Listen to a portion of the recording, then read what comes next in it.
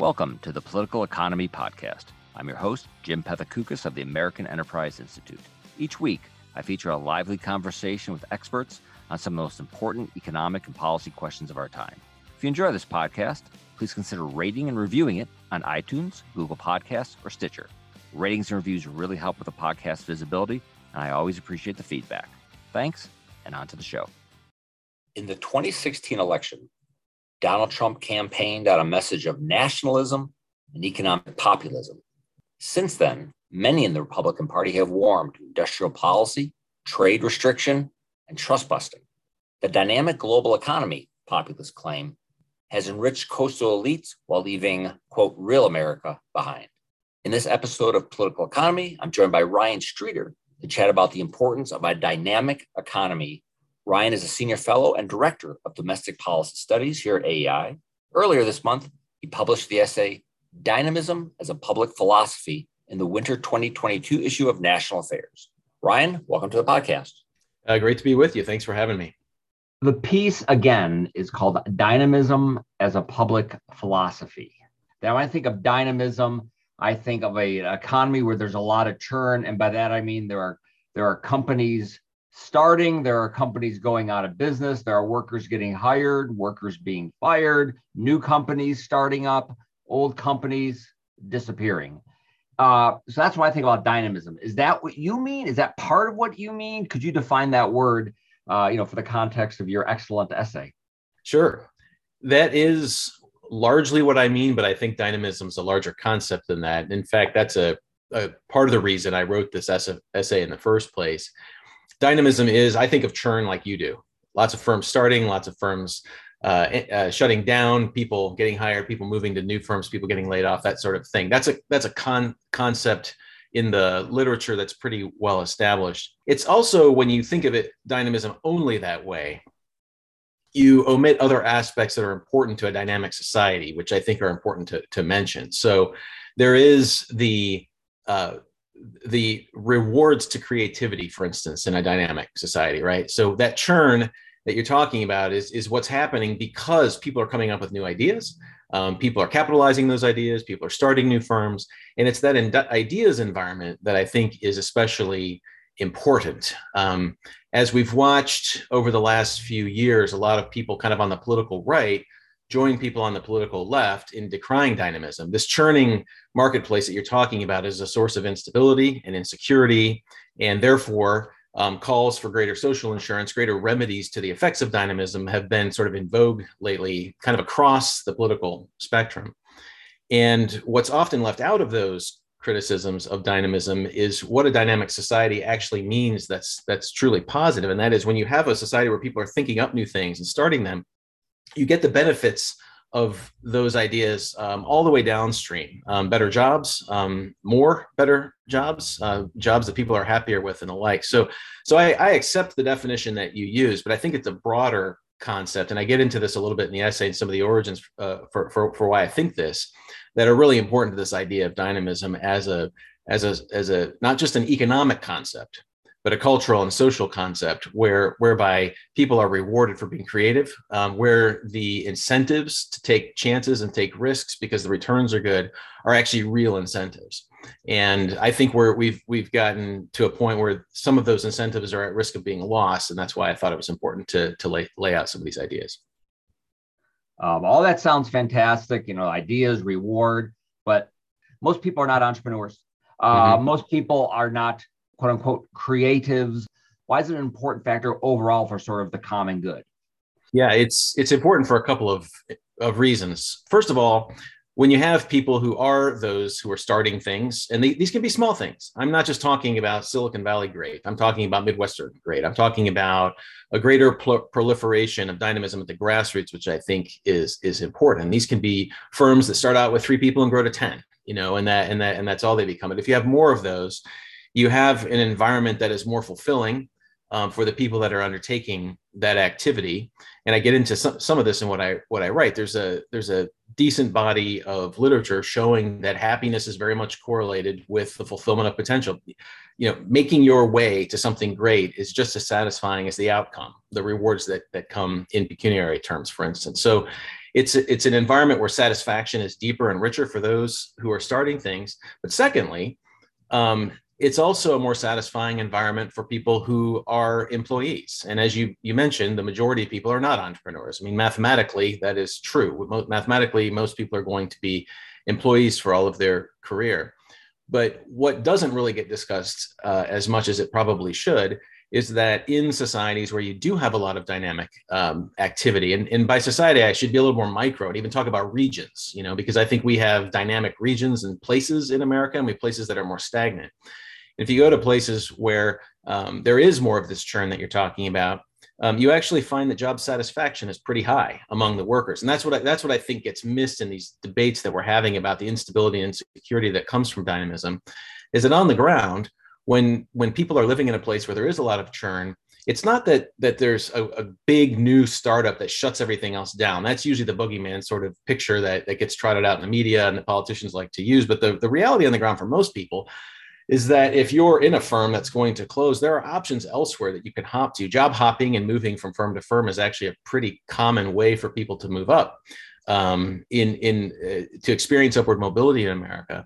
But there's some pretty interesting evidence by combining certain labor market data and other types of survey data where you can understand this relationship between living in a dynamic place and actually being happy with your job. And I think the evidence is actually more on the side of hourly wage earners are actually happier when they live in a place where there's a lot of dynamic activity going on. So what's sort of implicit, and I should just make explicit in what I'm saying here, is that it's not just the things we can measure as a matter of economics, the things we typically talk about, like people's incomes growing or stagnating and the like. That's obviously important.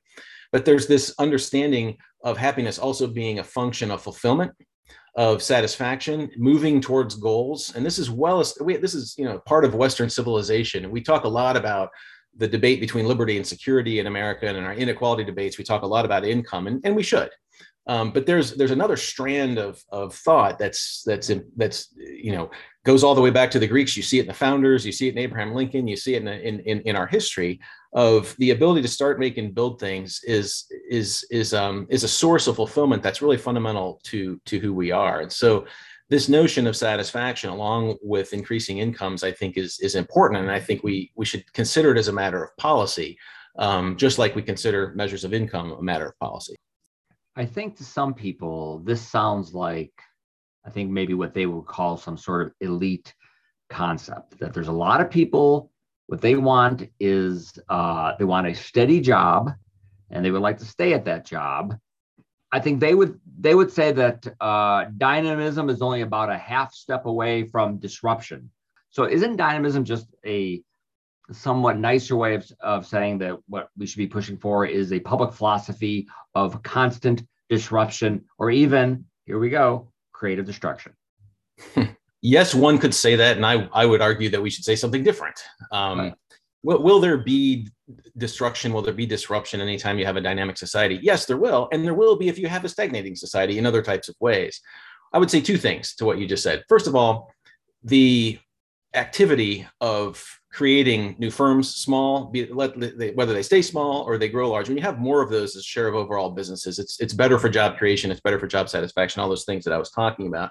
And so one way of actually talking about dynamism isn't disruption, it's the increase of opportunity for people to satisfy the vocational ambitions in multiple ways. It's better to have 10 firms in my town that I could work for rather than one. And what a dynamic economy does is it creates more of those sorts of opportunities for people. And so that's the first thing I would say. And related to that, coming back to a point that I made earlier, I think grassroots dynamism is an important concept. I don't think that the creation of new firms is just an elite activity.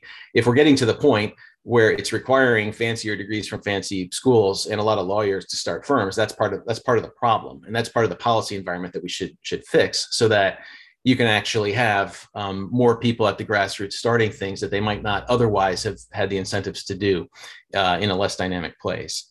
The second thing that I would say is I think the notion of stability and maintaining a particular job at a particular firm over time is idealized in ways that don't necessarily match with reality.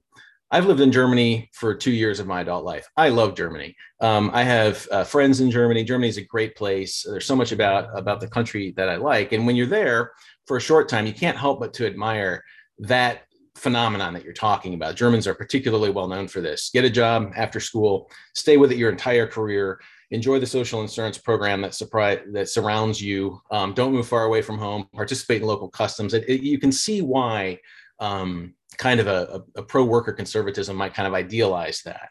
It turns out the job satisfaction in Germany is not very high at all. This notion of kind of stability over time doesn't necessarily result in greater fulfillment, in a greater sense of what's possible. And it's also related to the inability of an economy like Germany to be particularly innovative. Great engineers, they make really great things. They don't create a lot of new stuff. They used to, but they've grown more corporatist over time. They've become a social insurance state. There are a lot of things to recommend that to someone's mind who really values stability. But at the end of the day, if what you care about is people's sense of satisfaction and their happiness with their life choices, I wouldn't look to that as a model.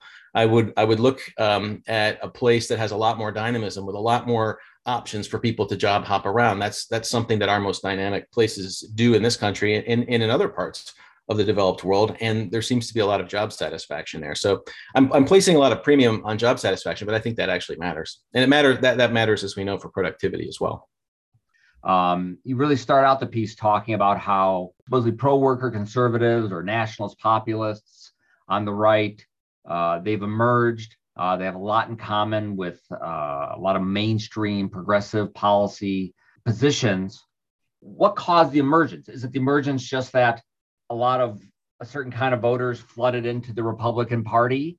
So the politicians adjusted. What happened there? Why is there such a why is that such a huge factor that is really transforming certainly the Republican Party and what it means to be a conservative? Great question. And there's probably a couple answers to it because it's a complex question.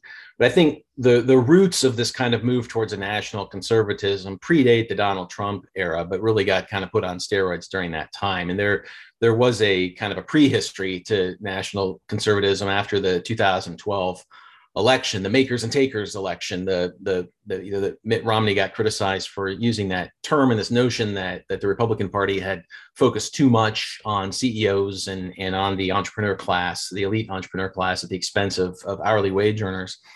And a number of us were involved in that effort to say we should have policies that actually aim to boost the overall income and social standing of people that didn't go to college, that didn't get 4-year degrees. And I think that all had its merits. So there was a lot of work that was done in the ensuing years on policies along those lines. When we came to 2016, we saw this kind of heartland working class turnout for Donald Trump and that appeal. And then you started to see a lot of justification for what that actually meant in terms of policy agenda items. And it was really after that kind of Trumpian phenomenon in terms of turnout that I think a lot of people on the right overinterpreted what that meant in terms of what working class people actually want. And there was kind of a jump from the observation, this classic Hume is ought problem. There are a lot of people voting for Trump. Therefore, we ought to have more policies that serve these people along the lines of what we think, which is greater worker protections, wage subsidies, enhanced funding for childcare, free, supporting community college in new ways and the like. And so there's been this drift over time to try to come up with a policy agenda that works for working class people. And as an overall principle, I support that. I imagine you support that. A lot of us support that. We want working class people to be in the best policy environment. I'm not sure there's a lot of evidence that there's a lot of support for those types of policies among the working class. And we do quite a bit of survey work at AEI, and we've written about this, that it seems that these sorts of issues appeal more to actually more affluent, more college educated people than the actual working class itself.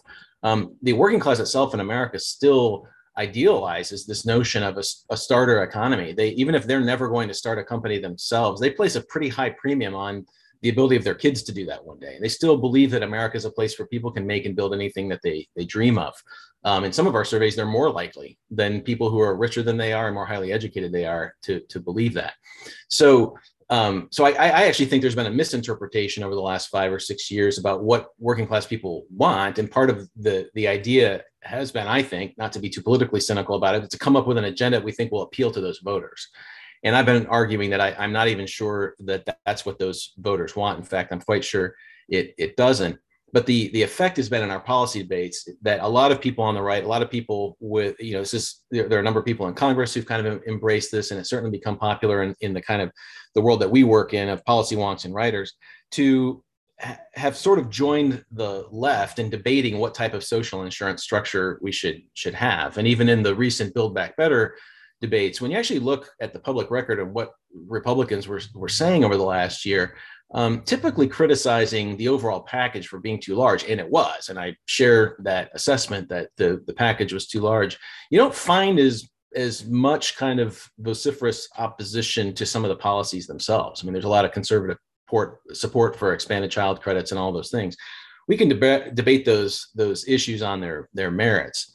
But the sum total is that the Overton window, or the policy frame, as political scientists like to talk about it, has really shifted to this place where when we're talking about domestic reforms, we are really preoccupied with getting the social insurance sort of environment right and spending a lot less time, very little time, talking about what a dynamic economy would actually require in terms of policy reforms. And so, part of what I've been arguing, what the reason that I wrote this essay was to try to help shift the debate back to some of those questions again. So you have a lot of politicians who look at the political landscape and suddenly they have a certain kind of voter voting for them that perhaps they didn't in the past. So they took a bunch of policy ideas sort of off the shelf, which were typically sort of left of center progressive policy ideas. And now you have this overlap between the two sides. So the ideas, and we're going to get to them, that you talk about, are those ideas that are fairly new? Were they always there, but they were ignored? Why did Republicans latch on to, or at least a lot of Republicans latch on to industrial policy, family leave, or child care, expanded family allowances? Why do they latch onto those ideas rather than sort of a center-right workers' agenda? Yeah, I think that there's overlap, and obviously the two sides don't see things eye to eye on every issue. So there are these issues of overlap. One of them is you mentioned some of these. One of these is the child tax credit idea, expanding basically cash for families that have children, where there's been sort of a confluence and agreement that that's the way you deal with unaffordability, that life has gotten expensive for people with kids. And so if we give them more cash to pay the basic bills, it leaves more in the bank account for other sorts of things that are important that their children need. And that's been an argument that a number of conservatives have been making for the last decade or so. And it comes down to this understanding of how much it costs to raise a family, where I think there's some legitimate disagreement, debate, even at a place like AEI about that. But you've seen a lot of conservatives get comfortable with the idea that because life has gotten so expensive for people, that we ought to have the federal government actually help fix that gap a little bit.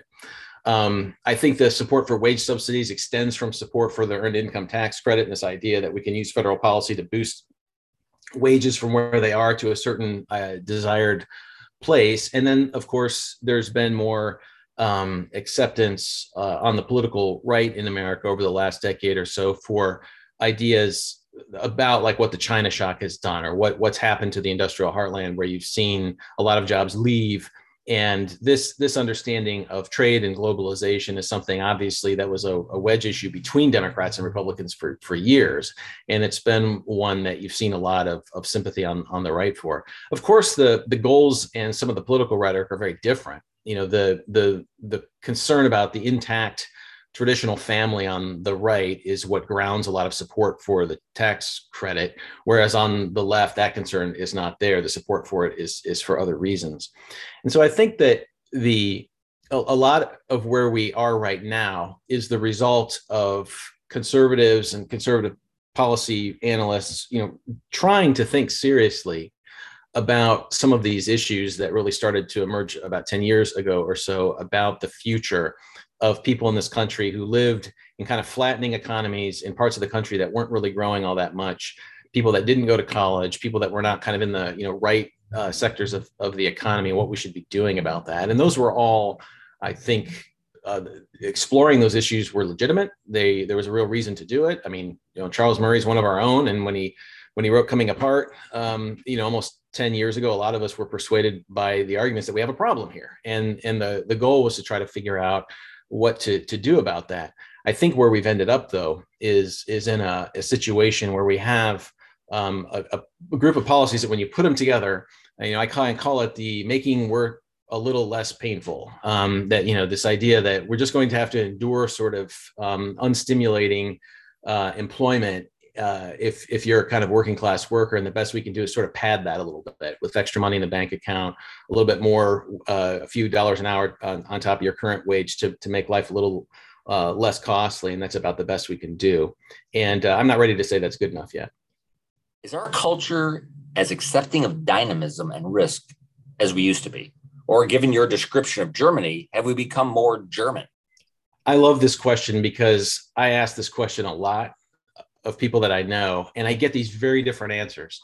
In the political class that you and I sort of live in, because we're unfortunate enough to live in the DC metro area, and these are the people that we have to spend our time with, the answer is typically dynamism is bad, or we should be really skeptical of dynamism. We need more security. We've had enough of it already. There's inequality in America, stagnation, all these things are the result of it.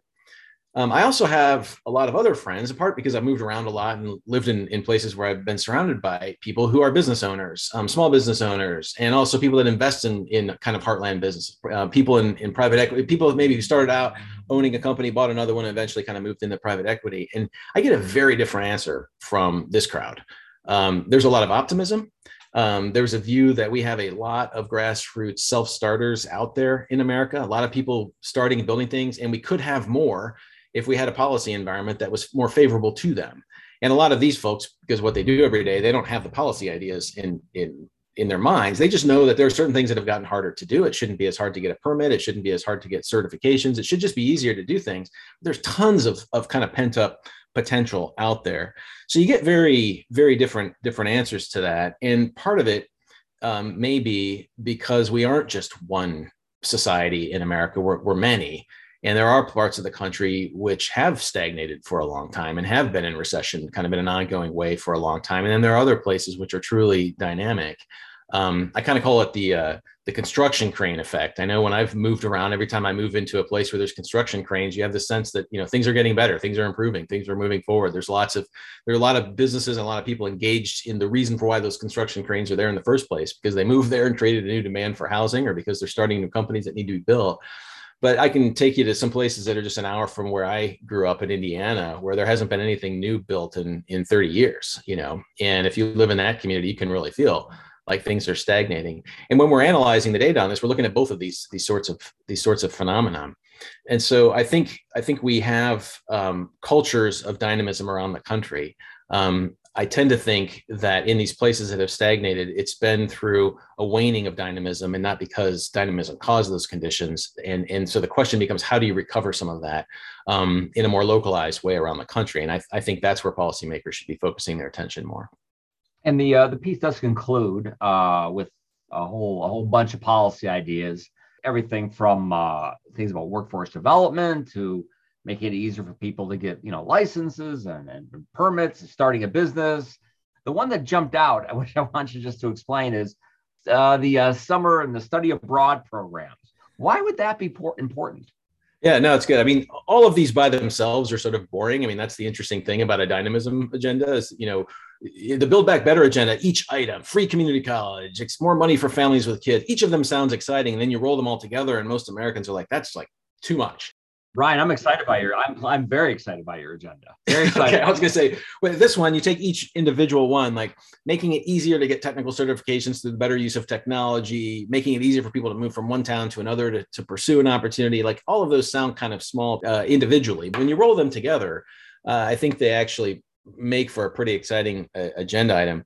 The reason that I included that one is that there's quite a bit of evidence that when you are still in your formative years, I mean, especially if you're in that kind of like 9 to 12 year age, but even in your teen years, when you are exposed to something that's fundamentally different than what you know, it has an outsized impact on your aspirations, your personality, the kinds of things that you think about, and maybe even what you want to do with your life, than if you hadn't done it at all.